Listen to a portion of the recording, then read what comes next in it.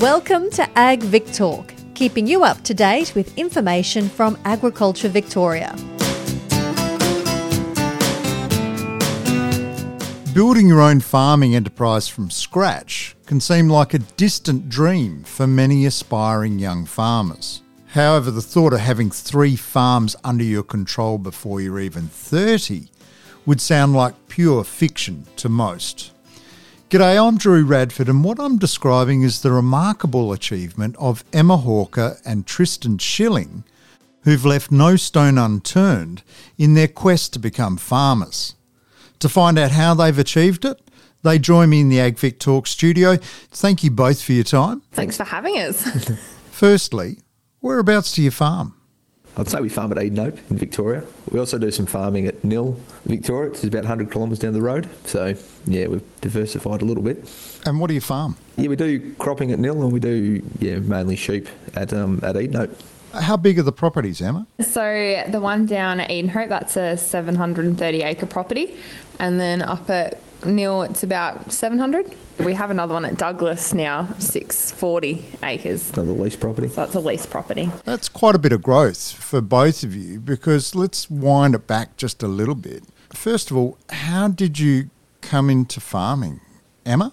So my parents own a transport and haulage business. So I've always been around farming, but I trained as a registered nurse and really got involved in about 2014 with Tristan, when him and his brother were looking at buying their parents' farm. On that, Tristan, you grew up on the family farm and it was a succession thing, was it? Yeah, so I grew up on the family farm at Nil. Mum and Dad, they had about 5,000 acres of just continuous cropping. And then, they were struck by the millennium drought and sort of downsized from 2011 through. They sort of downsized, got smaller and smaller. And so that's where my brother and I, in 2016, got the opportunity to buy the last bit of property they had left. So you went into share farming with your brother then. How did that go? My brother and I bought the last 820 acres of my parents' farm, and look, we didn't get on from the start. We sort of both had different ideas and how to work it, who was going to work it, and all that sort of stuff. And basically, after I worked it for 2 years, and after that, we both decided to sell it, and that was going to be the easiest option and go our own ways. That sounds like a quick and smart early decision rather than labouring through something for a very long time, I'd imagine. Yeah, like at the time, it wasn't probably the easiest, but looking back on it, it's probably worked out for the best to dissolve it quickly and move on and get our lives on track when we're in our early 20s. That's easier said than done, though, isn't it? Because selling one property, which I assume you probably had to borrow for in the first place, and then trying to go on and set up another property, it's not straightforward. No. As soon as we sold that property, I was pretty much just on to real estate agents and looking around. And look, we looked everywhere for within a 300 kilometre radius just for something. And that's where we got the opportunity to buy down at Edenhope. It was a pretty run-down farm when we bought it, and a lot of people said, "Oh, you're silly buying that farm. It's not this, it's not that," and we never looked back really. Emma, I understand there's a bit of a phrase for this property though, which relates to suburban real estate, doesn't it? Yeah, one of the worst farms on the best street. So did you buy it together? No. Well, at the time I bought it, it was just Emma and I had only been together for 3 years, so I bought it just off my own bat, and yeah. But has that caused issues down the track, though, in terms of now you're a partnership? But I imagine the property's in your name. How's the bank deal with that? Yeah, so in 2019, we officially became Teeny's Farms Partnership. Because, as Tristan said, despite being together for many years, and especially this farm, building it up from the ground up, we realised because it was in Tristan's name, when it comes to the bank, they don't recognise us as official partners or equal partners. So that really was the culmination for us forming a partnership when the bank didn't recognise us. Obviously, though, it sounds like you've got around that, though, Emma, because you've gone from that one property, whereas now you're involved in 3 properties, aren't you? Yeah, so it's still all sitting with Tristan, because you've got to have so many years as a partnership for them to recognise, so you definitely need 12 months. And then just the way it's been going, we haven't really needed to go back again. We'll be revisiting that in the coming months though. So luckily we've just been able to push on with the 2 of us and our off-farm income to keep getting us through. The reason I ask that is being in an official partnership. I imagine that makes things easier down the track, does it, in terms of dealing with banks and future financing issues? Yeah, definitely. And that's why we did it. That's why we became partners on paper. Tristan, winding it back just a fraction, you were very honest and upfront there in regards to, look, you worked out very quickly with your brother that it wasn't going to work between the two of you. So what would you suggest to siblings who are looking at succession planning and moving ahead with the family property? Yeah, look, just get it done early and like Emma and I have talked, like if we ever have kids, like we'll be succession planning with them from day dot, if you know what I mean. Like it won't be a drawn out process. I think every family farm has had some sort of complications in some sort of succession planning, so we've gone through it early and it's going to be one of the first things we do when we have children. That's if they are or aren't interested in the farm. It's just got to be done. Is that a lot about too expectations on children as well, that, well, I was a farmer, you're going to be a farmer? Is it something like that? No, that's right. There's always something got to be done with the farm, whether they're going to be a farmer or not. So you just got to get it done and get it sorted. And I suppose succession planning's so big now because everyone else's parents have basically stuffed it up in some respects. That's why it's so big now. Emma, what did you take away from that process? It definitely shows the importance of setting clear boundaries and expectations, because whilst it is a family, it is a business. So I think sometimes it's really hard to separate family from business, but at the end of the day, like, farming is a business, so you need to make business decisions. So yeah, really learning that separation, which can be really difficult because obviously for parents, this is their whole life and we were still quite young coming into it. But just the requiring boundaries and really clear expectations and everyone's roles and responsibilities, I think is really important from the outset. Otherwise it can become quite a headache. That sounds like very sage advice, that at the end of the day, it is a business. And that's often difficult to separate when you've grown up on the family property. Yeah, it is tough, but I don't know, you've just got to move on and get it done, and everyone's got to live on with their lives, I suppose. Well, you have moved on and you have got it done. I would argue almost in remarkable time, now being involved in 3 properties. Beyond the initial, okay, we're going to go out on our own, what are some of the things that have been a challenge to get to this point? Yeah, look, cash flow is a big thing. So when we bought the farm at Edenhope, we just pretty much had enough money for a deposit, and then the bank said, yep. And then when it come to livestock, find your own way. So, look, we've had off-farm income and just saved and worked hard for it, and probably missed out on a lot of things to put towards our farm and that sort of stuff. So, yeah, cash flow's one of the hardest things we've found, especially with the bank, because they sort of, if you want to borrow 100 grand, you sort of nearly got to have 100 grand before they'll give you money nowadays. So that's been our hardest thing. In terms of that off-farm income, is that you, Emma, working as a nurse?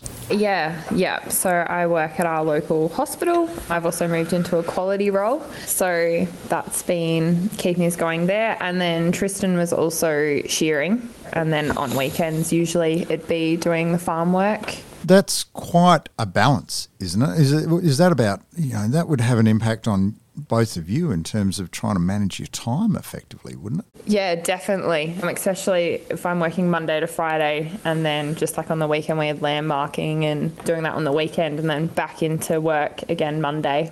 But yeah, one thing I think we really worked out at the start, we would do our own shearing. So Tristan would be shearing, I'd be in the shed rousing, and we'd like slowly make our way through. And then we're like, this probably isn't working in terms of we're missing out on completing other jobs. So it was really having a look at how can we be time effective, in the sense that while we might have to pay someone, the time it's saving might be the opportunity costs we're gaining. So yeah, it's really been a review of what we should be doing and not just doing everything ourselves. So now we'll get another shearer in and another rousey so we can get it done in a couple of days instead of I think what we did over a month of weekends. So yeah. Emma, that sounds really the simple age-old adage of sometimes you've got to spend money to save money as well, isn't it? I mean, that's a smart application of resources. Yeah, definitely.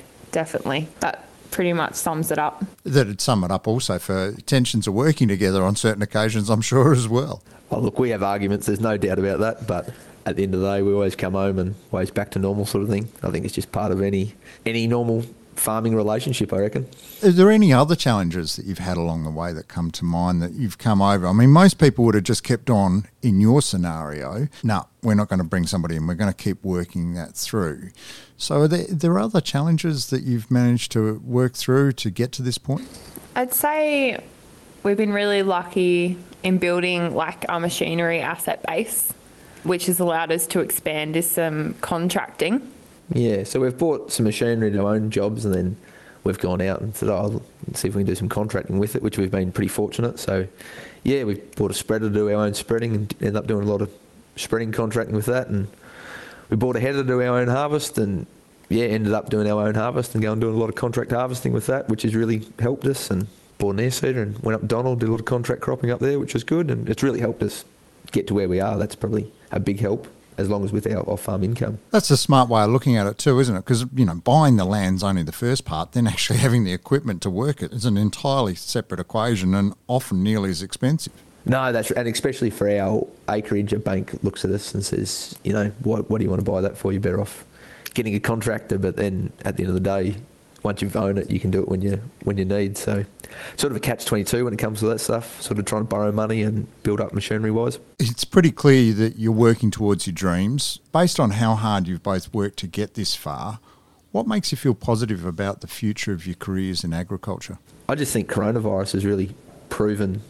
So when coronavirus first came in last March, I think it was, we had lambs, and my agent was telling me, we better start booking some forward contracts in for lambs because this could be disastrous, what's going to happen, and grain and all this. And I think it's just really proved that there's such a strong demand for it, like products of agriculture, and it's a really positive industry to be in. It's also the lifestyle, I think having ownership of your business and our future, building something together. It's really enjoyable. I think farming, it's a lifestyle and it can be really hard. You need to be really resilient, but it can also be so enjoyable, rewarding, and you can come home and just feel like you've really accomplished something that's not only for yourself but is going to benefit your community and society. Have you been involved with external groups and mentoring programs or anything like that that's helped you get to this point? Not exactly external mentoring programs as such. I'd say we've been extremely lucky and grateful for the support networks that we have and the friendships and relationships we've built from Tristan shearing and just living in the community that we do. And we've been extremely fortunate to have a lot of people sharing their knowledge and wisdom with us. That's including even our neighbours down south who are really welcoming because it is a different farming type down there. They've been our unofficial mentors and it has been a major influence and really assisted us to get to where we are now. I suppose we've also received some great advice, that being having a really good team surrounding you. So when you're looking at your team, your stock agent, your agronomist, accountant, and also just building on your own knowledge at all times. So yeah, not formal, but definitely we've had some fantastic unofficial mentors. It sounds like you're balancing quite a bit there, Emma and Tristan, between running the farm, off-farm work, working as a nurse in your case, Emma, and also doing further study. I think a lot of people would feel like their nose is just above the waterline. Yeah, it can be quite stressful and difficult, but yeah, got to keep pushing because it's, at the end of the day, we're achieving our dreams. Emma Hawker and Tristan Schilling, you've achieved an enormous amount in a short time, and I look forward to hearing what you achieve over the years ahead. But thank you so much for joining me today in the AgVic Talk studio. No worries. Thanks for having us. Yeah, thanks for having us, Drew. It was really good. Thank you for listening to AgVic Talk. For more episodes in this series, find us and subscribe wherever you get your podcasts. We would love to hear your feedback, so please leave a comment or rating and share this series with your friends and family. All information is accurate at the time of release. Contact Agriculture Victoria or your consultant before making any changes on farm. This podcast was developed by Agriculture Victoria, authorised by the Victorian Government, Melbourne.